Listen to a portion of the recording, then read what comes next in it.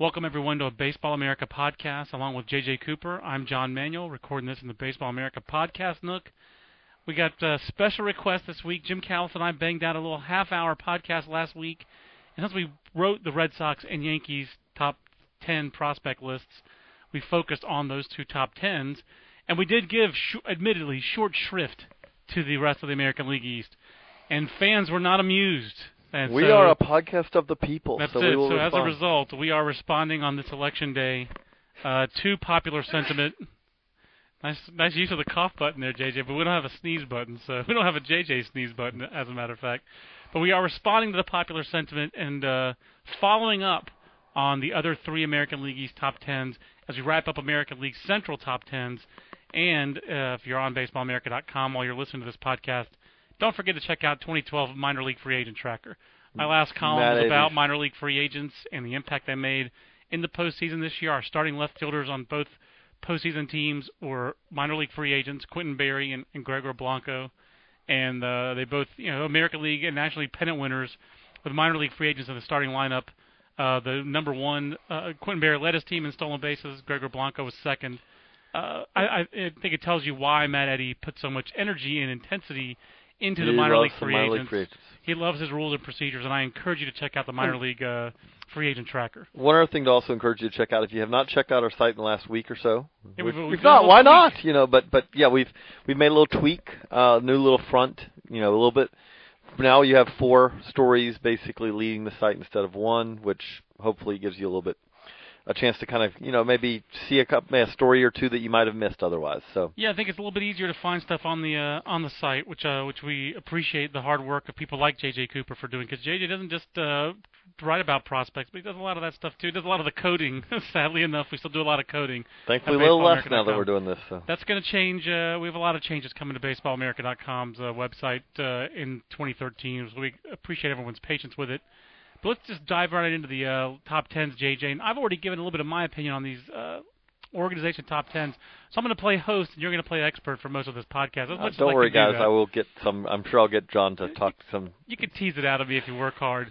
But Jim and I had this line that we both used last year, that the Orioles were the 5th best farm system and the 5th best major league team. We were definitely proven wrong on the 5th best team in the division last year. A storybook season by the Orioles. Kudos to Buck Showalter and Dan Duquette, and talk about a team that's pro scouting staff made a real impact on the roster. Miguel Gonzalez, Ryan Flaherty, up and down that. Nate McLeod was a minor league free agent during the season. But the Orioles, to me, JJ, if they can maintain, I do think that they're a candidate. I don't mean to sound like Pythagoras here, but they are. Although Borona Milao Talinicamu on Thelis. Borona Milao Talinicamu Santon Pythagoria. So I can do that if you want. Don't worry, people. I don't know what he said either. But anyway, I can get all Pythagorean on you, but I do think they're a candidate to regress somewhat at the major league level, depending on what they do this off season. But the help for them next year doesn't seem like it's going to come from their farm system if it doesn't come from Dylan Bundy and maybe Kevin Gausman. Yeah, but the one thing I'll say for them, and Manny Machado no longer eligible for this, but is kind of a near prospect. He's the guy who already helped them some late in the year. Right. He helped them a lot. A lot. Well, I do think that this, if you count him as kind of part of this young talent, they're getting a lot more help now than they've gotten for a long, long time. And the reason I say that is that if you give me a choice, we talk about this. I'm probably more a fan of depth than Jim Callis is. We've had some arguments in past years over rankings of guys. Right. I wanted the Reds higher because farm systems, like you are more of a fan of. You like a team that's got contributors in 11 to 30. Jim does too, but he would rather have a strong top 10 than an okay top 10. But depth. And I'm agreeing in some ways with that though. In that, to me though, the biggest thing that you can have as a farm system are difference makers. I do think that if you give me a choice of, hey, this team has 5 guys who could end up being solid starters, and the other, you look at, compare that, this team has 2 guys who we think have a pretty good chance to be perennial all-stars. Yep. Give me the all-stars. I agree. You can find the Gregor Blancos of the world. You can find the guys to kind of fill in around, but the reality is that what has made the Giants now a 2-time World Series champion? Buster Posey is... I was going to say Warlords. But it's election day. I have politics in the brain. But Buster Posey is the kind of guy, the fixture, the cornerstone. Absolutely. And then you can fill in around that. You have to have the Buster Posies of the world, though. You have to have the Matt Canes. Last year's Cardinals championship team, I mean, you're talking about Albert Pujols and Yadier Molina. So you had those. Once you have those, and you had Carpenter this year. Wainwright obviously wasn't as good for the Cardinals, but Jaime Garcia. You had your frontline guys. You had your lockdown closer, and Jason Mott, of course, was a lower draft pick. But you had some stars.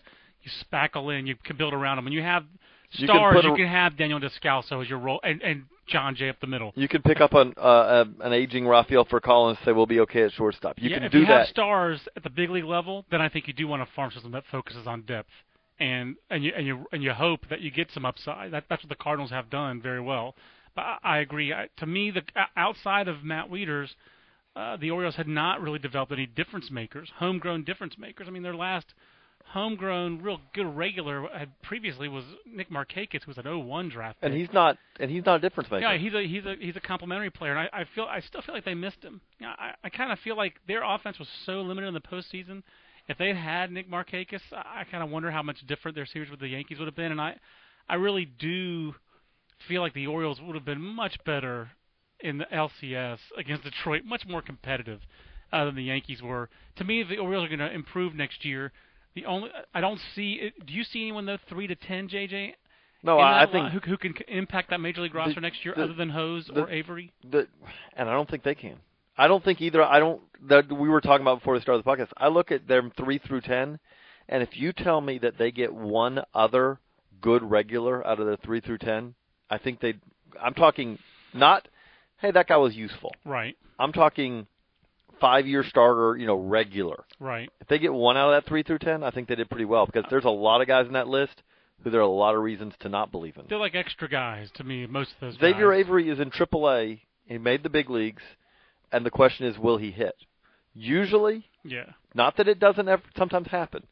If you're talking about a guy who's made it to AAA already, and the question is he has everything except for this question about whether he can hit, the answer usually to that is, he's not going to hit. I completely agree. That's why he ranks behind L.J. Hose. I think throughout their careers, and they're both 2008 draft picks, Avery has ranked ahead of L.J. Hose because he's a better athlete, more explosive player, better all-around tools. And the bat was behind, but the ceiling has always been higher. I still think the ceiling is higher, but to me, at AAA, ceiling matters less. What have you done for me lately matters more. And it's not like L.J. Hose is without tools. He's just without profile. To me, the problem for L.J. Hose is that with Xavier Avery, if he's going to hit. If he hits, everything else will be fine. Right. With L.J. Hose, you've got your choices are okay. He's going to hit some because the guy can hit for average. Yeah, and he's going to get on base. But the question becomes, okay, when you were thinking he could play in the infield, that was going to be enough. Right. When all of a sudden he's a left fielder. Right. That's what I'm saying. He just has a profile. But, I do think that L.J. Hose, if they don't fill their hole in left field, in my mind, L.J. Hose, I think, has a shot at that. And he won't be awful. I think he'd be I'm a little higher on him than you are. I think his profile's a lot like Nick Markakis's. Less power and less arm, obviously. So he's more of like Nick Markakis is like a 10 to 15 home run guy. This guy's more like an 8 to 12 home run guy, I think, over the course of a full major league season. But again, I do think with the way the Orioles I'll point out, that would be he had 5 in a full season last year, so he's getting older. He's also playing at Norfolk, which is a really tough place to hit, for half the season. I do feel like pitchers around at the major league level, A, throw harder, and B, are around the plate more. I don't think it's crazy to say 8 to 12. No, I'm not saying it is. I'm saying, but yeah. I'm saying his best case scenario is that he's a left fielder who is not a profile guy. He's like a David Murphy. But all the guys we're talking about, Markakis, Murphy, these kind of guys who are good hitters but don't profile, they're all left-handed hitters too. So that works against L.J. Hose as well. Again, I think he's a second division regular. The only reason I think he has a chance to impact their team is they have a hole in left field. He has shown he can hit. And they do have power at catcher and shortstop and center field that makes it more plausible for them to have non-profile power at the corners. That's the reason it works. Their most intriguing guy outside of the top 2 guys to me was Rodriguez, the left-hander. There's something there. No, I agree. He's just so far away. But I'm not a huge Nicky Delmonico fan. I'm not a fan of teenagers with back issues. It's nothing personal. I like Nicky's dad. I've always had great conversations with Rod Delmonico. But to me, the guys that interest me the most on the rest of their top 10, Eduardo Rodriguez at number 5, a left-hander with some upside, up to 94 miles an hour. Changeup sounds like it's got something interesting going on there. He's the most intriguing guy to me, and again, a sign of the international efforts of the Orioles. They've been so bad for so long internationally, and now you see a couple of guys like Scope and Rodriguez. I think give them some hope. I was going to say, Scope is the other guy that in a different organization. The reality is I don't think that Scope necessarily. The funny thing is that for a team that doesn't, he needs to be a second baseman to fit what they need. Right. And they do have a hole at second base. They do have a hole. Ryan Flair needs the long-term Right. answer. They do have a hole at second base, but if Andino. he's not a second baseman, he doesn't fit what they need. Right. Yeah. They're fairly set at short and third. However they want to do it. Although again, I do think J.J. Hardy, if I'm not mistaken, is signed through 2013. There's a chance Scope could fit over there, but again, he does not have profile power at third right, base. The problem even is, though I don't think third base is his best spot. Third base may be his best spot defensively, but again, it's the same thing we're talking about with L.J. Hose. I think with Scope, the problem is if he's a third baseman, I think his bat fits a lot better as a second baseman. Absolutely agree. Moving on to the Rays. One other thing I was going to say though. One other other thing I was going to say at the Orioles though is that again at the top end of this though, when you say what's going to make an impact, if Dylan Bundy makes 30 starts for them next year, I won't be shocked. That makes an impact because I won't be shocked if he makes 30 starts for them.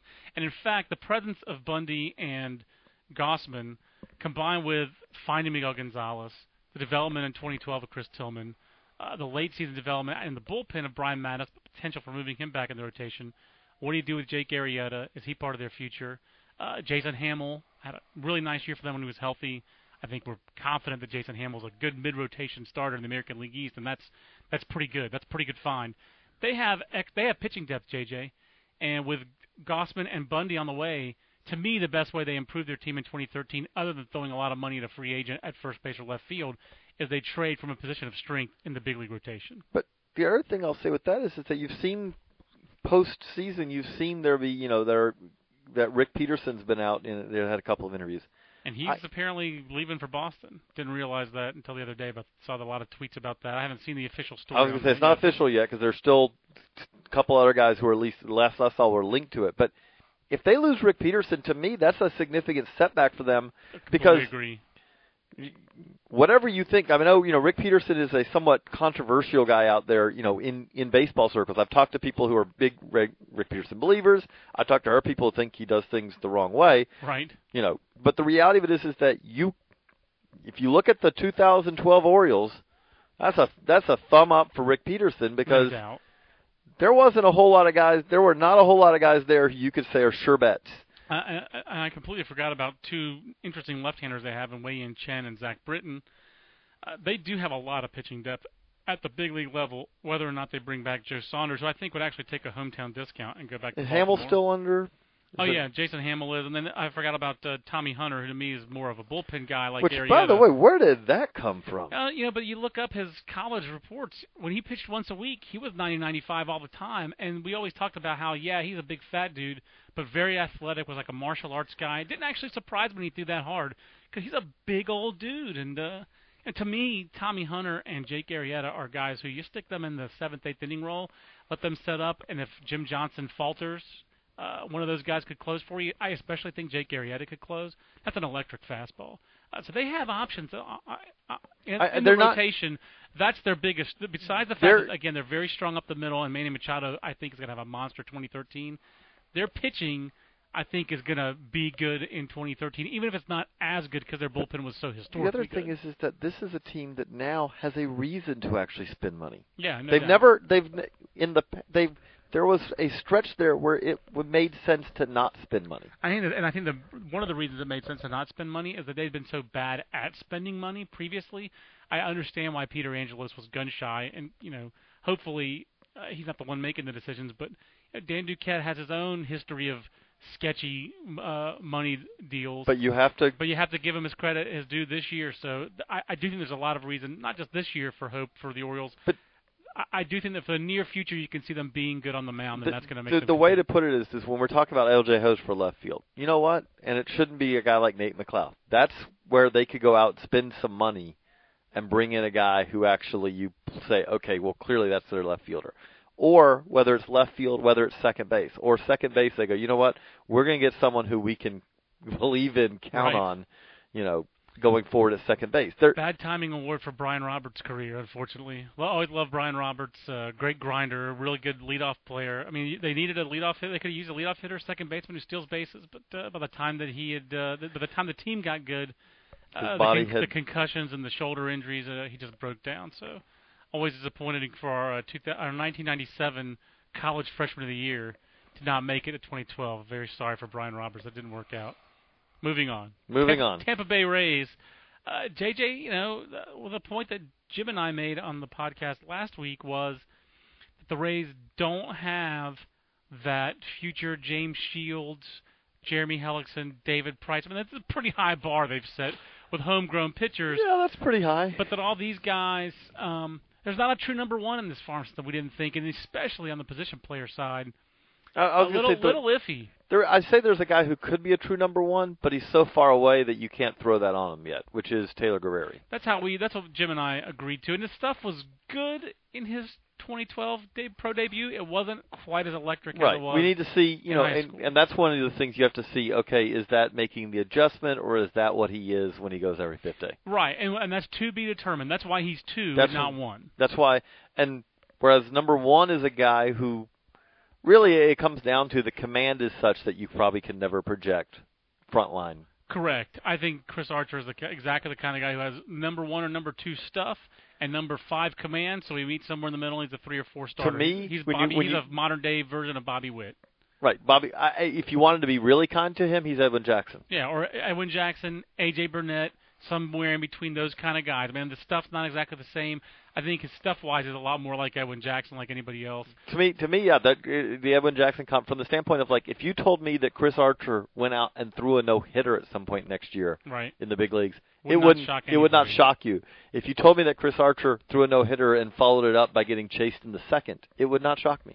The thing with Chris Archer to me is that he has flashed enough command, enough control to be that number 2 type starter. He's never going to have pinpoint Roy Halladay, Justin Verlander. I can beat you in the strike zone, but he does have a good I don't think he will. I've gotten to the point now, and this is a story I want to do this offseason. Once Craig Kimbrell made the adjustment that he did, sure. I will never say now again that even because Craig Kimbrell coming up in the farm system, he was like a 6 walks per 9 guy. He was a 30 command. Yeah. If he was, his stuff is so good that he may be able to survive without ever really throwing strikes. That was the question. To go from that in a 3-year span, to go from that to where he doesn't walk anyone now, and I know that that's control, but he doesn't. But you can't have 30 command and never walk anyone. And I think maybe this is oversimplifying it, but just talking to pitching guys enough over the years, JJ, so many of them just don't realize you have to throw strikes. And I know that's oversimplifying, but you have to. The point is, you can't always expect guys to chase. And as an amateur pitcher, throughout your career, you're rewarded so many times for the pitch that looks like a strike and then isn't at the end. Yeah, you're going to get some big league hitters to chase. But if you have Chris Archer stuff, if you have a slider that's scraping 89 and still has late bite, and if you can be up to 98 with your fastball in the 7th, 8th inning and pitch 105, which I've seen with my own eyes, if you can do that, maybe you should be in the strike zone with those pitches, because that's how you become Justin Verlander. You get swings and misses in the strike zone. And I feel like Chris Archer has the stuff to do that. He just has to believe that. That's scouts love to talk about. It's a question, because especially when you're talking about when you're trying to evaluate pitchers who are still in A-ball, the question becomes, do they generate swings and misses in the zone? Yeah. You can almost throw out, okay, yeah, it's a nasty slider, and they get guys to chase it. Don't care. Yeah. You know why? They're not going to chase anymore. That's it. And so many guys, you see when they talk about... The bad ones do, but the good ones won't. But when you talk about, when you make that jump, when they talk about how difficult it is to jump to AA, the difficult to jump to AAA, and then the biggest jump of all, the jump from AAA to big leagues, what really, when you're talking about pitching, one of the things they're talking about, a couple things. One, the strike zone's smaller. Right. The strike zone is not as big as it is in AAA. But then, and then...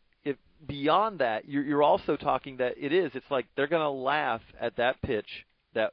I mean, we saw it again. David Price, we saw this. He's the best example of it for me. He's the guy who crystallized it for me.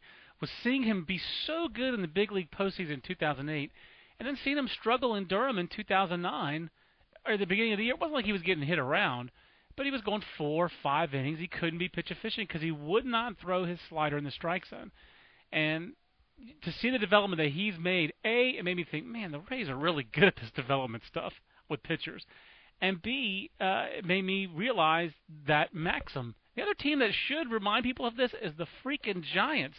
Ryan Vogelsong's 88-91 the whole postseason. How about Barry Zito in Game 5, the game the half the win against the Cardinals, and he's throwing 85-86 down the pipe and getting swings and misses with it, JJ. You have to challenge hitters. You have to throw strikes. You have to get swings and misses in the strike zone. So I really do feel like if Chris Archer can get past that muscle memory and that mental memory that he has of hitters will chase, hitters will chase, hitters will chase, if he can get past that and throw strikes, I really think he's going to be a starter. And I like Chris Archer. I don't know that – I think he could have been one on this list, and obviously he is. I feel like Taylor Guerrero is a defensible one. I feel like Hawk Julie is a defensible one, not for me, but I can see someone making the case. I can see Alex Colomé making the case, whose arm is every bit as live, if not a tick more so, than Chris Archer, touching 98 regularly late in the year with Durham when he got called up. I think he had 3 starts. So this is the thing, that this system does have some depth, but number one, it's mostly in the lower levels. They had 10 picks in the first 60 picks in 2011 draft. And it was that Bowling Green team with the Hot Rods where they had some issues with the 2 or 3 players getting banged. I guess it was more than that, getting banged for PEDs. But it was mostly, you hope it was just greenies, basically. You hope it was amphetamines. And it wasn't PEDs in terms of like steroids, and these players aren't who we thought they were. But the best player there, basically Drew Vedelson. I'm not as high on Josh Saleh. I'm not as high on Ryan Brett from their, I guess that's their 2010 draft class. But it all goes back to, JJ, there's a lot resting on the 2011 and 2012 draft classes for the Rays, because 08, 09, 2010, not so much. Still no big leaguers from any of those drafts. They're the only team in Major League Baseball with no big leaguers from any draft from 2008 on. And this is not a defensive them. One thing I'll say, they're generally a high school heavy, so you would expect less. You would expect less because of that, because it's going to take the high school guy longer. Correct. That being said, still, that's not a good stat. It's not a good stat, and the 2008 draft for them is always going to be remembered as the Posey versus Beckham draft. And, you know, I know they don't want that too, but the bottom line is they got it wrong. Exactly. They got it wrong, and they want to retire that. They can stick their head in the sand as much as they want to. Buster Posey's been the best player on 2 World Series teams out of the last 3 years. The only year he was hurt was the year he was hurt is the year the Giants didn't win it. When he's healthy, the Giants win it. He's a 2-way catcher. Buster Posey's amazing, and they blew it on that. Right. The reality is that we can say that there's at this point you cannot find a scout. Evidence. You cannot find a scout anywhere, and I mean anywhere, who thinks that Tim Beckham is going to end up being close to Buster Posey. You can't. But the other thing is, it's not just Beckham. That's a huge difference. They're never going to be able to make up. And I like Tim Beckham more than most. I still think Tim Beckham's ceiling right now is average second baseman. That's it. He could be a decent second baseman, a offensive second baseman with some power if it all comes together. I know you're going back to the draft, but I do want you to ask that. So, Tim Beckham, Derek Dietrich, they're 8, 9 on this list. I know Tim Beckham's. I understand to me why Tim Beckham's 8 on this list and Dietrich's 9. He's a year, even though right. 08 draftees into the high school guy. He's a year younger. I think. If you need a big league shortstop, I think Tim Beckham could play shortstop as a utility guy way better than Derek Dietrich. Derek Dietrich cannot. At the same time, though, I do think that there's a chance that Dietrich's bat is better than Beckham's. I don't disagree with you. I think there is a chance. If that's the case, I think that Dietrich's a little bit more of a sure bet bat. I think that Beckham is a more upside bat. But again, I'm just basing that on really the hashtag not a scout, my eyes. Right. Because I have seen the batting practice, and I have seen the ball come off his bat with some electricity. But I've always liked Derek Dietrich. A, long toss. B, I like the profile of a left-handed hitter. I do think he could be an offensive second baseman. I think Dietrich's power is a little undersold. I think he could be a third baseman if they needed him. I think he could be he's a left-handed hitting David Bell, kind of Joe Randa kind of guy. I mean, very solid, steady. I'm a little distressed. Aren't his strikeout to walk numbers a little out of whack? He's I mean, a little bit of a free swinger. He's a little bit, like this year he struck out 114 times, in a full season like 500 at bats, walked 30 times. To me, he's a bottom of the order hitter. He's like, if best case scenario, I think Derek Dietrich's a 6-hole hitter. I think best case scenario, Tim Beckham's a 2-hole hitter who gives you a 15 to 20 home runs and hits 280 without a ton of. Maybe that's a 6-hole hitter too, but I think Tim Beckham's going to be a guy who, best case scenario, and I know that he has not shown this on any consistent basis. But best case, he's a guy who hits 280 with like a 320, 330 on base, but he slugs you 460 to 480. That's the best case scenario for Tim Beckham. And that's and honestly, if the Rays think that he's still got more than that left in him, I would love to know what the evidence of that is, because it's not just the numbers that tell me that. I've seen the guy. I've talked to scouts who've seen him. Nobody sees more. And maybe you're and there's a lot of projection involved in that. We're talking about a guy. Smurfly. He slugged over 400 once, and that was for that long. I think it was the 410 year. I thought he had a 410.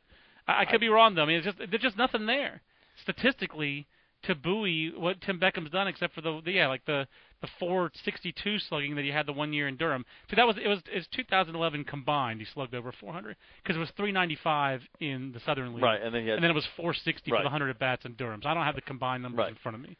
Right. But that's the 1 year, 2011. So that's where I thought he was making a lot of progress. The ball really jumped off his bat in Durham in 2011. And we have to throw in, PED with him too. Not PED, just drug suspension. Right, drug suspension. And that's you get that for your second. So he has something also hanging over his head. Right. And on top of that, now admittedly it's minor league drug suspensions. They don't roll over. We found this with, we talked about this with Jeremy Jeffress. Jeremy Jeffress dropped for the 40-man. Bad news for him because he's got to be on a 40-man to avoid, if he ever has another test. No. The mode life? Yeah, 1 year. Right? Oh, it is lifetime. Okay. Yeah, for the next one. Which we just isn't that special, guys. No. It's just not that special. But the thing about this Rays list, though, is it's like we're talking about that. That's at 8-9. Again, I don't think we're talking that either of those guys is really – again, they're 8-9 on the list, but we're not saying either of those guys is a massive impact guy. Yeah, and to me, the damning thing about that is this is an organization that drafts for upside. The 2008 draft, they spent $6 million on Tim Beckham. So the rest of the draft, they went a little lighter. They drafted a lot of college guys. They had a lot higher hopes for Kyle Lobstein. He just never developed stuff-wise as people hoped. Pitchability guy, good changeup, but he's never matured into more velocity. But so the rest of that draft was a lower impact draft, and that's fine. Sometimes you have to do what you have to do. But they blew the 1 pick. When you can invest all your money in the number 1 pick and you get it wrong, you wear it.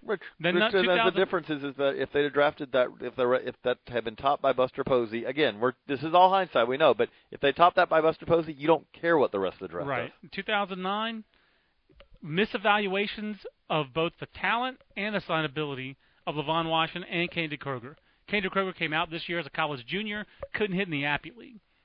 Nothing personal against Kane DeKroger, but he wasn't a second-round pick, not out of high school. That's a misevaluation, not just of the signability. Everyone knew he was going to Stanford, but it's a misevaluation of the ability by the Rays. Same thing with Levon Washington, Todd Glaseman, Luke Bailey, Jeff Malm. That's just a bad draft. It wasn't just a bad draft because they drafted the wrong guys. The best player out of this draft, 2009, for them might end up being Tyler Bortnick, who they've traded. That's just a bad draft. Period. It's almost irredeemable now for the organization. This is why their systems.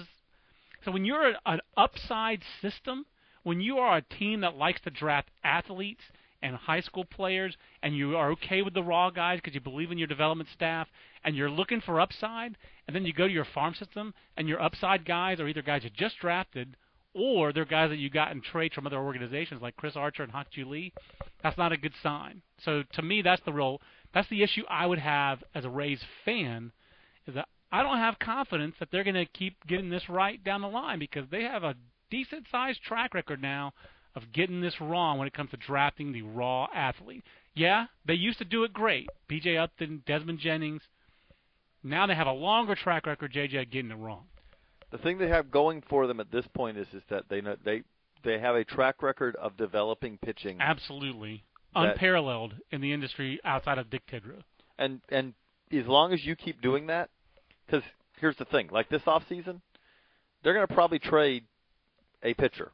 We don't know if it's going to be Hellickson, if it's going to be Shields, who it's going to be. Right. But they're probably going to trade one. They almost have to. They have. more pitchers than they Right. have spots. That no one has this problem. The No. Minnesota Twins will say, like, hey, Tampa Bay Rays, over here. Please. We have Cole DeVries getting 80 innings in our rotation. I'm begging you. Father, please. I mean, because if you Sorry. look at it, again, we talked about this. I remember us talking about this in the Nook, before the season, Right. and it was true, and it's still true. If you map out their rotation right now, don't change anything, they're about 8 deep. Yeah, I guess they really are. I mean, Wade Davis spent the year in their pen. Right. I think he would have been the Twins' number one. Yes, I think he would have. He'd Yeah. have been. I do the Royals list. He'd have been the Royals number one. Yeah, he would have been number one on most teams in the American League Central, besides not named Detroit. I mean, I guess Chicago he wouldn't have been the number one.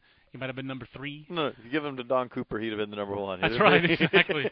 Coop would have made him an ace. That's it. I mean, it is sickening how much pitching talent they have. We're not talking like we just mentioned Colomé and Archer. Those guys are ready.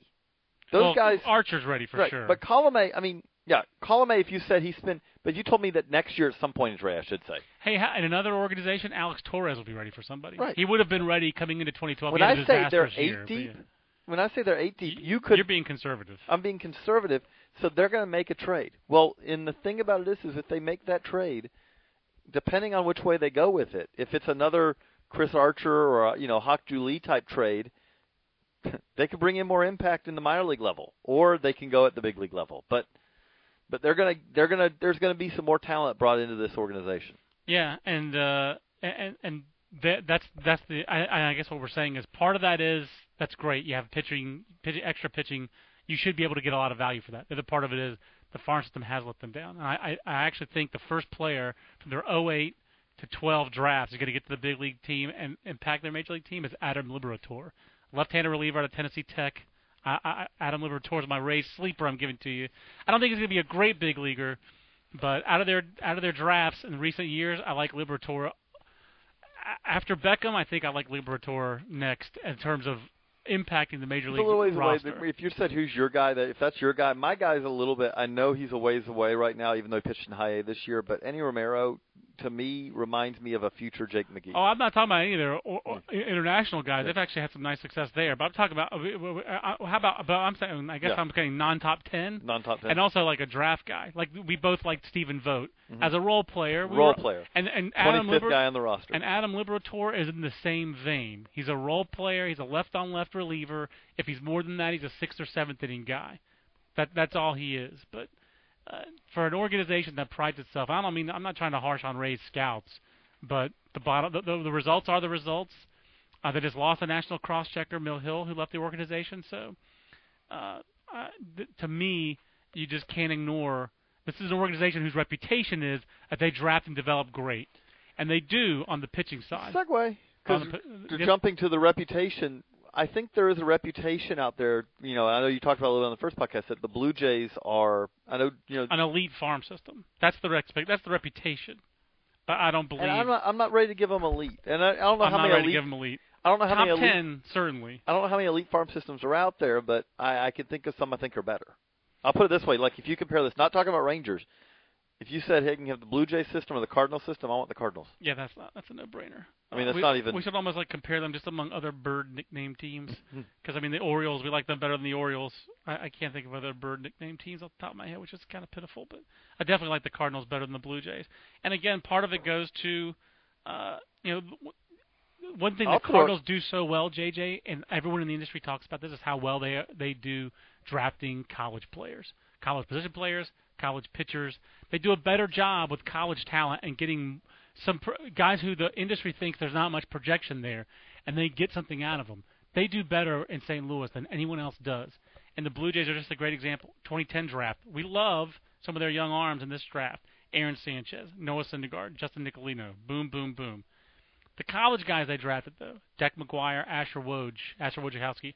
Already traded Asher Wojciechowski, and you can go ahead and give me the sound effect. I was going to give you the beep, beep, beep. The Will Kimmey back it up. I always love that Will uses a joke that George Costanza made that Jerry Seinfeld made fun of for not being funny.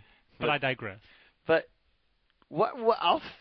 Jack McGuire was one of those guys who, when you're doing call-arounds and all, there's a couple of guys that jump to my head as the Yeah, what You're like going when to you're tell me talking both to unsigned players out of high school who went to Georgia Tech and became first-round picks and then backed up, aren't you? No, I wasn't going to I go. thought you were I gonna wasn't go going Jed I wasn't going Murphy. to play the Jeb Bradley card. Jed but Bradley, I'm sorry. but I was going to say like it's fun. It is interesting when you're doing like when you're doing the Florida State League list and you're talking to managers. When you're talking to guys who basically are given, here's the clay, now mold it. Yep. And you're talking to managers about guys they see from other teams, and they know who's a first-round pick. They know, and it's almost always like Joe Savory. I know he ended up turning it around once he, a little Right. bit, but He's a good example. But Joe, he was a good example of these guys who come in, especially because the FSL is a great league for this because you get these guys essentially fresh off the college, campus. Especially because the weather's good, so there's never a hesitation of like, oh, we're not going to send that guy. Sometimes you get a guy who's got some polish,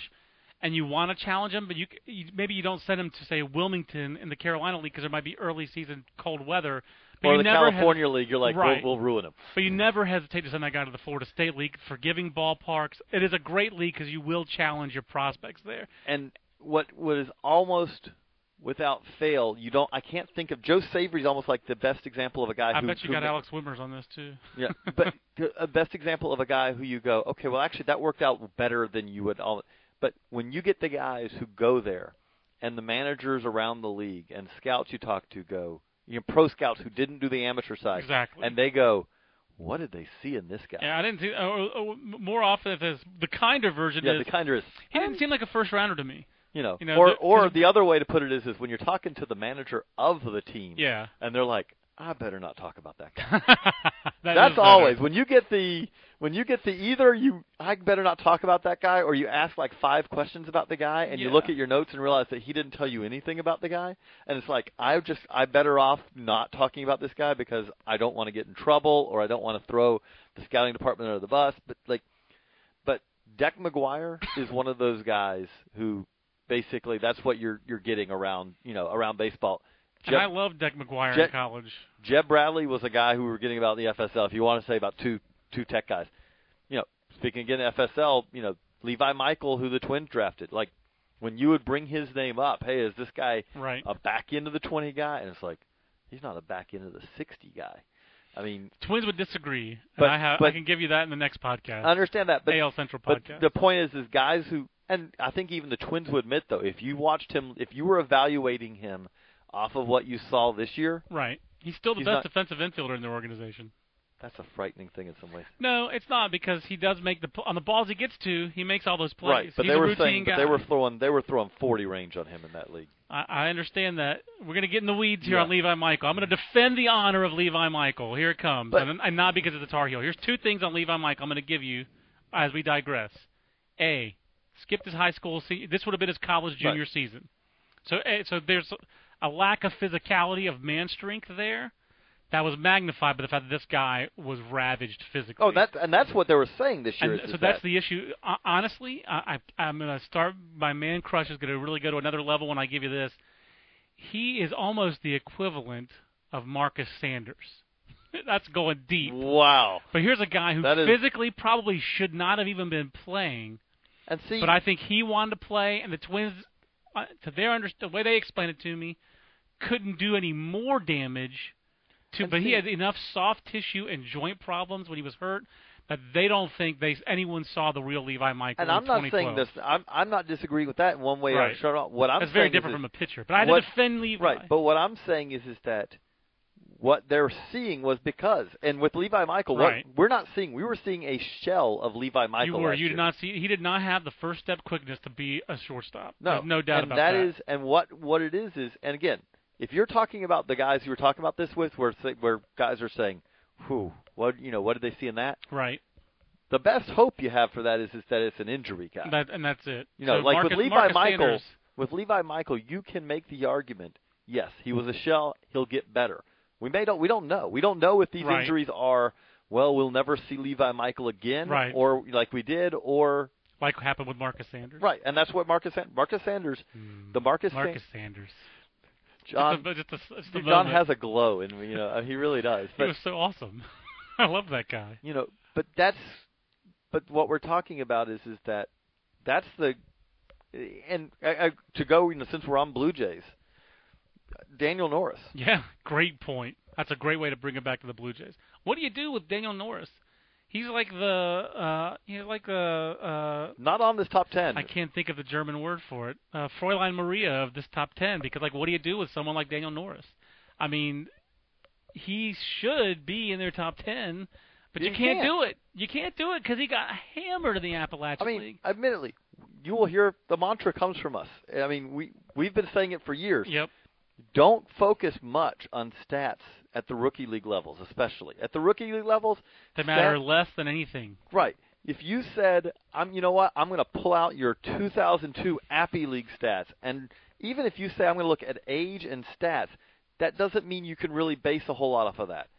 That being said, there's a floor of statistical performance that is acceptable, and below that, you get an unacceptable category just because you're just. 7.88, was that what it is? I thought it was over 8, but I could be wrong. But yeah, that's the problem with Daniel Norris. And the thing is, this scouting report talks about him having 4+ pitches at times, and if you're throwing 4+ pitches, then you're not getting hammered in the Appy League. This is also to get on a hey, here's a nice, the Baseball here's a nice old picture, by the way. I'm trying to find their 2000 Appy League. That's Vernon Wells. In a 2001 Blue Jays media guy. That's awesome. To put a Baseball America scouting point on it, it's one of those things where when you're talking to scouts and all, when you say your plus pitches, what's interesting at that is that, and it becomes difficult because it's hard not to become repetitive writing this.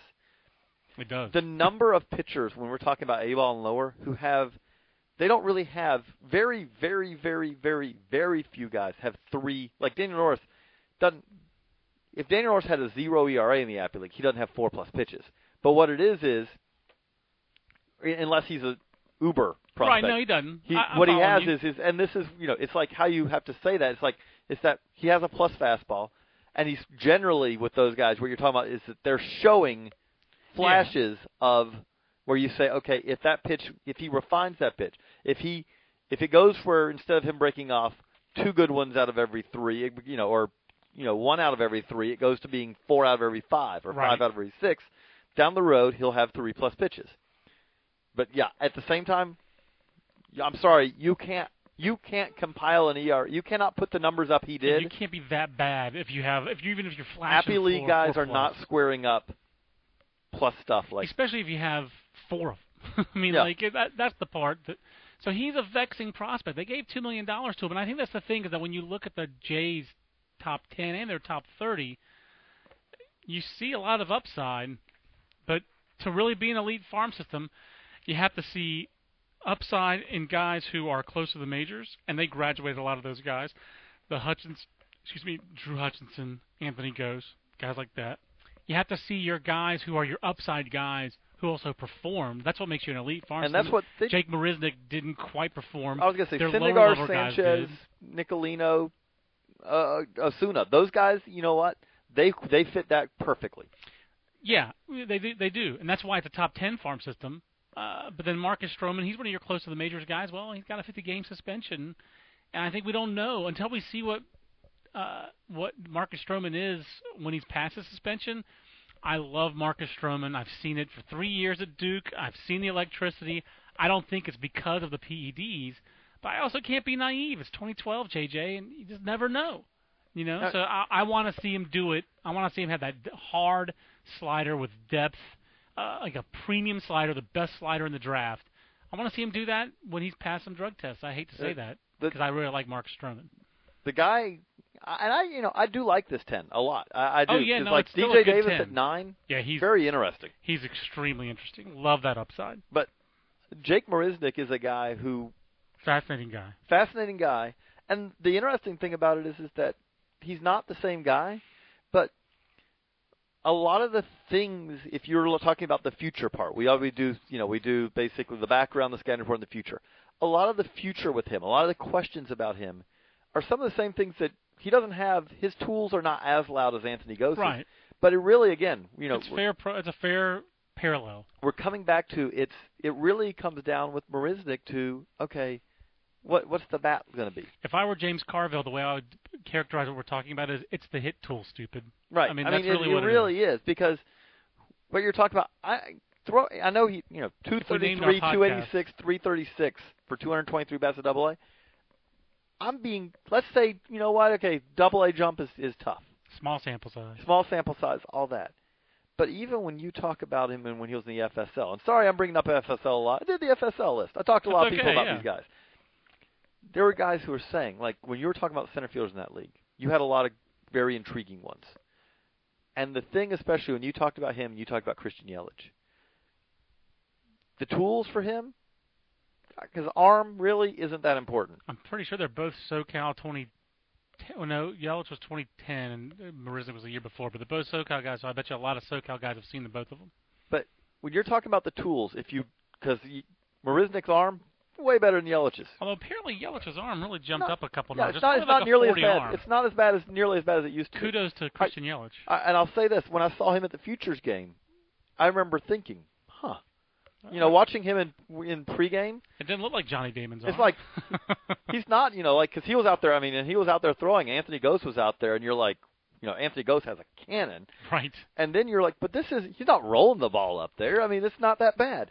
It's a slow release. That's really what it comes down to with Yelich. It's a slow release now. Okay. But that being said, Christian Yelich is so much, I don't think you can say that Marisnick's upside is that much better than Yelich's, and Yelich's likelihood of reaching it is so much bigger because I don't think his upside is anywhere at all better than Yelich's. I think Christian Yelich is probably the least publicized elite prospect in the game.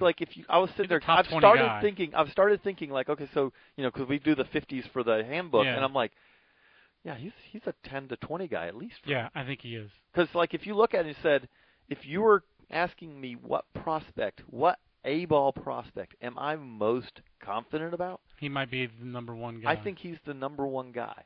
Not that there's other guys out there, because Jose Fernandez is a better prospect, right? And he's hadn't gotten beyond A-ball. But if you said Christian Yelich, I think to me, if you're ranking the Marlins, Fernandez is one, Yelich is two. But Christian Yelich, he's gonna hit. I completely agree. He's gonna hit. He's gonna have some pop. He's showing it. He's coming into more and more power, and I think that his power has been a little undersold by us or anybody else. And he is better defensively than a lot of people think. I don't disagree with you at all. I think he's a 20 to 25 home run, 300 hitting center fielder. Absolutely, I think he's a star. If you said if you described that, again, and Jake Marisnick could be a star, but I don't think his ceiling. That's his absolute ceiling. I have a lot more confidence, and I don't think there's any way he's a 300 hitter. Actually, I think Jake Marisnick's ceiling. Honestly, Jake Marisnick sounds like the better version of what Jeff Francoeur was supposed to be. And he's going to walk a little bit more, but the athletic right fielder with power and speed, who winds up being the athletic right fielder with power, and that's where he winds up. Right, because not many of those guys carry the speed. Right. For long term. Right. He could. I mean, he's just like he's a little bit more fast twitchy than the average bear. But I do worry about the swing and miss. I do worry about the hit ability. That was the question before he was drafted. I think that Jays made the right move to draft him and give him $1 million and get an athlete like that in their system. And I feel like he has a chance to be an impact player. But I don't like. We still have those Yelich. questions with Anthony Gose. Those questions are still there. But at the same time, Anthony Gose is a big leaguer, and Anthony Gose is a big leaguer who helps your team in many ways already. The way the scouts always tell me about it, it was a player like I had in the Yankees organization, because we're talking American League East top 30s, Corbin Joseph. Didn't rank him in the International League. Ended up ranking him with the Yankees toward the back of the 30. But the scouts who don't like him always say the same thing about him. They said it for 3 years. If he's not hitting, how does he help your team win? Mm-hmm. It's a lot of fours elsewhere. Anthony Gose is these players where it's the hit tool stupid. They do have other ways to hit you, other ways to help your team, and that's why we as an organization have always disliked the Travis Denker profile and will give the benefit of the doubt to the Anthony Gose profile. But if you do hit, then you're going to help your team in a lot of ways. And I don't want to build too much because Gregor Blanco is. I mean, we're not making Gregor Blanco be more than he is. Gregor Blanco is he's a fringe. He is a guy who every year is on the cusp between AAA and the big leagues. If this year was his, if he has a great year, he's a big league backup.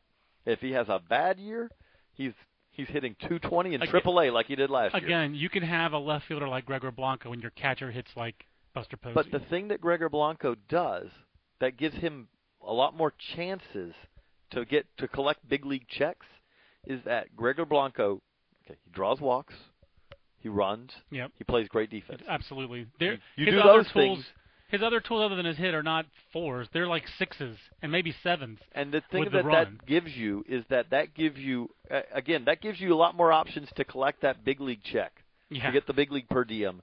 Because what it does is that, again, if you have those cornerstone guys, you can only, for one thing, if you have those cornerstone guys, you can get by with those guys, some of those guys.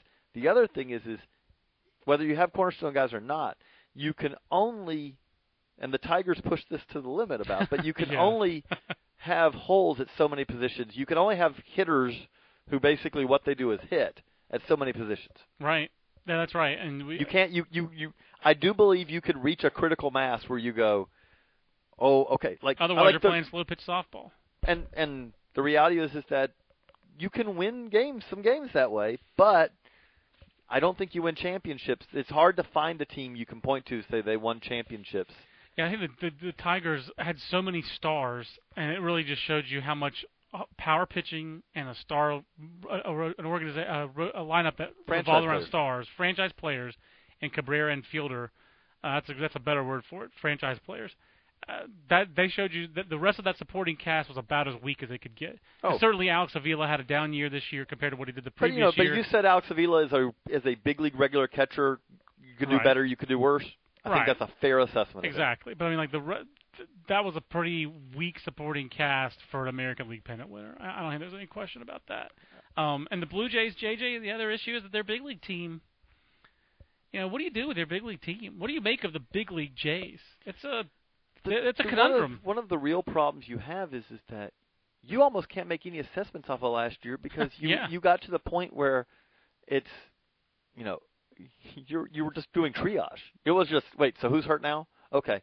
Well, what are we gonna patch this up with to put a team on the field? I mean, that's what they got down to. Is like if you could lift your arm over your head and throw the ball in the direction of home plate, you probably got to start for the Blue Jays at some point. And it's not their fault. It's because their entire rotation got hurt. And not a lot of those guys, some of those guys aren't going to be ready when the season starts. Right. That's the tough thing. The other tough thing is, who are some of their guys? Who is their core in their field, in their team besides Batista? I think at this point, as crazy as it is, I think you have to say, okay, we're gonna believe in Edwin Encarnacion because right. I think so. 42 home runs, 42 home runs. Brett Lowry, we got to believe in. I think you believe in him. That said, that was a pretty just a year I wasn't. That was not the droid I was looking for. I'll put it this way: to me though, if you're the Blue Jays, you have to believe in him. Certainly, because you can't. Can you build around him? But again, what I'm saying is I think you are forced in a situation, and this can get dangerous because I think in the past they tried to build someone around Travis Snyder and guys like that, right? And ended up finding, right, that's not what we thought it was. But I do think that yes, you have to say with Brett Lowry, you know what? We believe in the talent. We believe we are building that. If we're going to be successful, if we're not, we're all going to get fired anyway. Right, so who cares?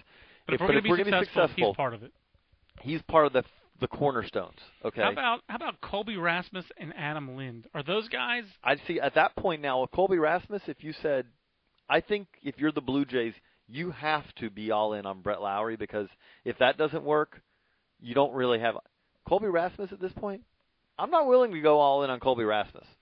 At this point, he's part of the same draft. All the other guys from that draft, we know what they are. Jay Bruce, Andrew McCutchen, they are who they are. They're stars, especially McCutchen. Even the guys who aren't stars, Justin Upton, is a little bit enigmatic. Or there's years that he's really good, but you know what he is. It's a little. The high school outfielders in that draft were Justin Upton, Cameron Maben, Andrew McCutchen, Jay Bruce, and then the college ones you had John Mayberry Jr., Jacoby Ellsbury, and then down there Colby Rasmus. But the thing about it is that Colby Rasmus, okay, yes, he's part of the. Don't forget, by the way, C.J. Henry in the middle of that Yankees. Yeah. Don't. Not the athlete they thought he was. That's right. That was another guy. That was another guy I want to say at some point. I remember getting Yeah, I don't Right. know. This guy was not as good as I thought he was going to be. But all those left-handed hitters for the Jays is kind of the issue. Like you have a middle of the lineup core with Lowry, Batista, Encarnacion. That should be the envy of the American League East. That's huge power. You have two guys that hit 40 home runs in that lineup. What you're counting on beyond that is that okay? Is Anthony Ghost gonna?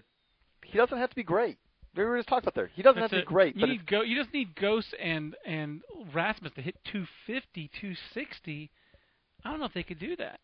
I don't think Colby Rasmus can do that. The point I'm making is with Colby Rasmus at this point, Cameron Maybin was the long developing one of that group. Right. But Cameron Maybin has had now, I'd say you can argue he's had a decent track record. Colby Rasmus has not had how far do you have to go back to say when Colby Rasmus had success? He has the 1 year where he hit better than 250. And how far do you have to, and at what point do you say, you know what, instead of it being that everyone has screwed you up, yeah. At some point you have to say, okay, maybe you just weren't as good as everyone hoped you would be. I think that's the point where we are with Colby Rasmus. Yeah, Cameron maybe didn't have a great year this year. The 655 ops, it's probably still 100 OPS plus when you put it. Right. In I think with Cameron Maybin, you can say now, no, he's not going to be a star. He's not going to be right. But he's a. I'll put it this way. You also got to throw in where he's playing and all too. Oh yeah, no, absolutely, that's a huge part of it. But you say with him, he's a big league regular. No, yeah, no doubt. And he might be a first division big league regular. The defense is at times spectacular for him in center field. But so Colby Rasmus doesn't even give you that. But and the other thing with the Blue Jays is that okay, they have when he gets healthy, Darno is that could give them another. I don't think when you're talking cornerstones, we just talk about Buster Posey. We're not talking about like that, but we're talking about above average big league catcher. He could do that. I think so. If he does that, okay, so you've got another piece there. It also gives you a piece then you can turn around and, hey, someone want JP Arencibia? Yeah, exactly. We know what he is now somewhat, which is... He's a power-hitting catcher who's going to strike out a lot. He's certainly useful. But, they've also locked up Jeff Mathis. We know what he is. He's a backup. But he's signed through, I think, 2014. Which is fine as long as he's the backup. As long as he's the backup, that's fine. That helps you break in Travis d'Arnaud. So, to me, that's how you make a move. That's how you improve your team if you're Toronto. But yeah, it's tough to evaluate them, JJ, because but beyond that, I don't think 2011, beyond 2012. That, But the other thing is beyond that, there's not a whole lot of guys you say they're going to help him soon. Yeah, I agree. Marcus Stroman in the pen could help him soon, maybe. And that ultimately, outside of d'Arnaud, that's the problem. And the other guy in their top 10, who again is a question mark guy, is Adieni Hechavarria. So I do think it'll be a little bit easier for them to get a read on players like him in the future because they're leaving Las Vegas and going with their AAA affiliate to Buffalo, which I think will be a big improvement for them. That's going to be a huge. I do think it gets underemphasized how crushing that can be because, right, with Echevarria, if Echevarria had hit in Buffalo last year, you would have a sense to know what he is. Yeah, you're right. But he hit 312, 363, 424 in Las Vegas. You know what that tells you? That's actually tells you nothing. Right. Because a couple things. One, hitting 313 in Las Vegas means you're a below-average hitter. Just about. Two, there is something to be said for when you know you are playing at a park where if you make contact, good things happen. You'll be rewarded, yeah. That means part of hitting is confidence. Part of pitching is confidence. Right. There aren't a whole lot of confident pitchers in Las Vegas, and there are a whole lot of confident hitters. Yeah. Also a lot of hungover pitchers in Las Vegas, too. That's right. I'm looking at the same thing in Reno. It's just, I'm with you. I don't know how you evaluate him.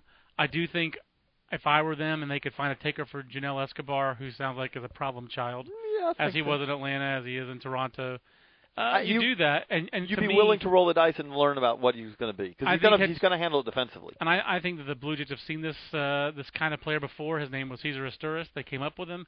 I think Hechavarria is an Asturis type with a little bit more offensive upside. That's not saying much when you're comparing him to Cesar Asturis. Challenge trade, or not really challenge trade, but who do you like better?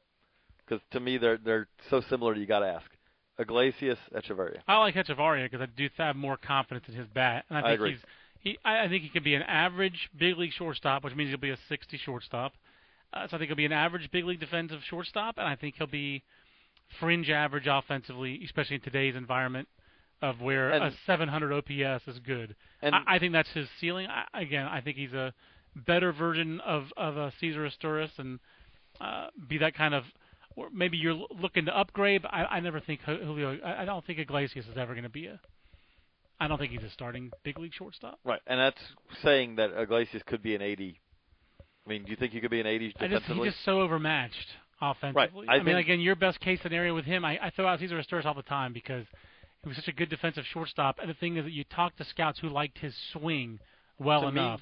But basically, Iglesias has never hit. To me, Iglesias, the better comp for him is Ray Ordonez. And that's why I haven't ever talked to a scout who liked his swing. That's the problem. That's why I'm using the Izturis as the baseline, because I have talked to scouts who like Echevarria's swing, and I haven't found one yet who likes Iglesias' swing. Let's say scouts, to me, I've talked to a lot of scouts who are prone to project favorably the bats of really good defensive shortstops. Right. And I've had a guy He'll explain hit it. enough. I've had a guy explain it. One of the reasons he explained it, he said, if I see that hand-eye, I believe that at some point, that athleticism, that hand-eye, that will translate. If you see the hands that good in the field, you figure they got to work at the plate. That makes sense. But here's the thing.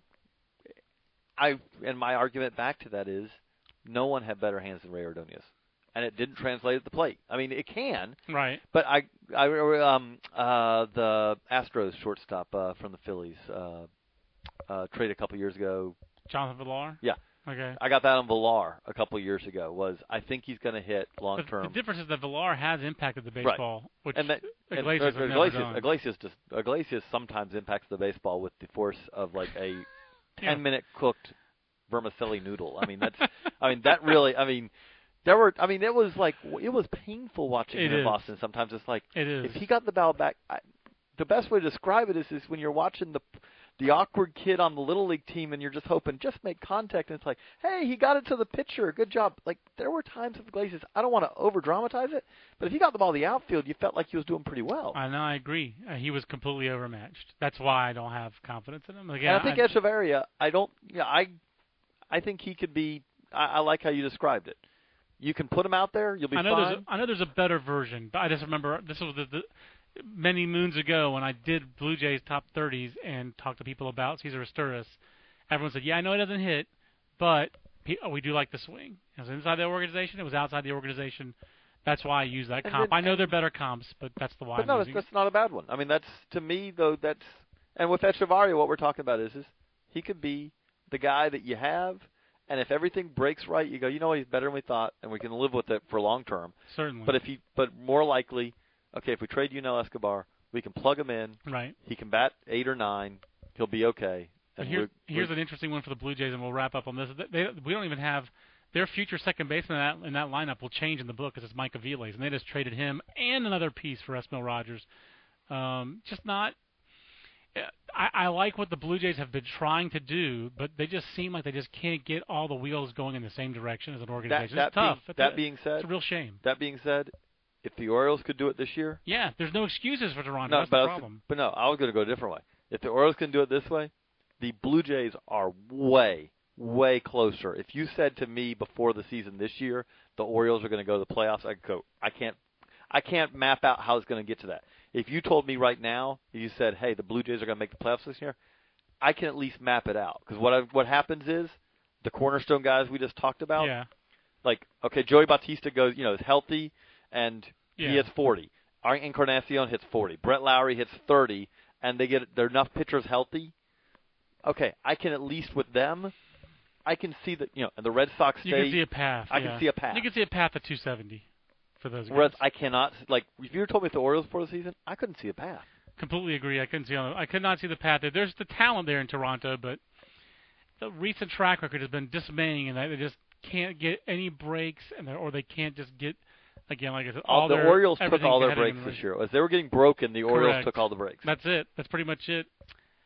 If you were disappointed in the last American League East podcast, I hope we made up for it. So 2 podcasts in the American League East. I told you we could get John to talk. He would not just, Yeah, it wasn't that hard. So good stuff, JJ. That was a lot of fun. A rollicking good time on the American League East. And I'm sure we will be talking. We'll have one Twins-Royals podcast, and then we'll cover everyone else. Exactly. So for JJ, I'm John. We'll see you next time on the next Baseball America podcast. So long, everybody. Everybody in your crew identifies as either Big Mac Burger, McNuggets, or McCrispy Sandwich. But you're the Filet-O-Fish Sandwich all day. That crispy fish, that savory tartar sauce, that melty cheese, that pillowy bun. Yeah, you get it. Every time. And if you love the Filet-O-Fish, right now you can catch 2 of the classics you love for just $6. Limited time only. Price and participation may vary. Cannot be combined with any other offer. Single item at regular price. Ba-da-ba-ba-ba.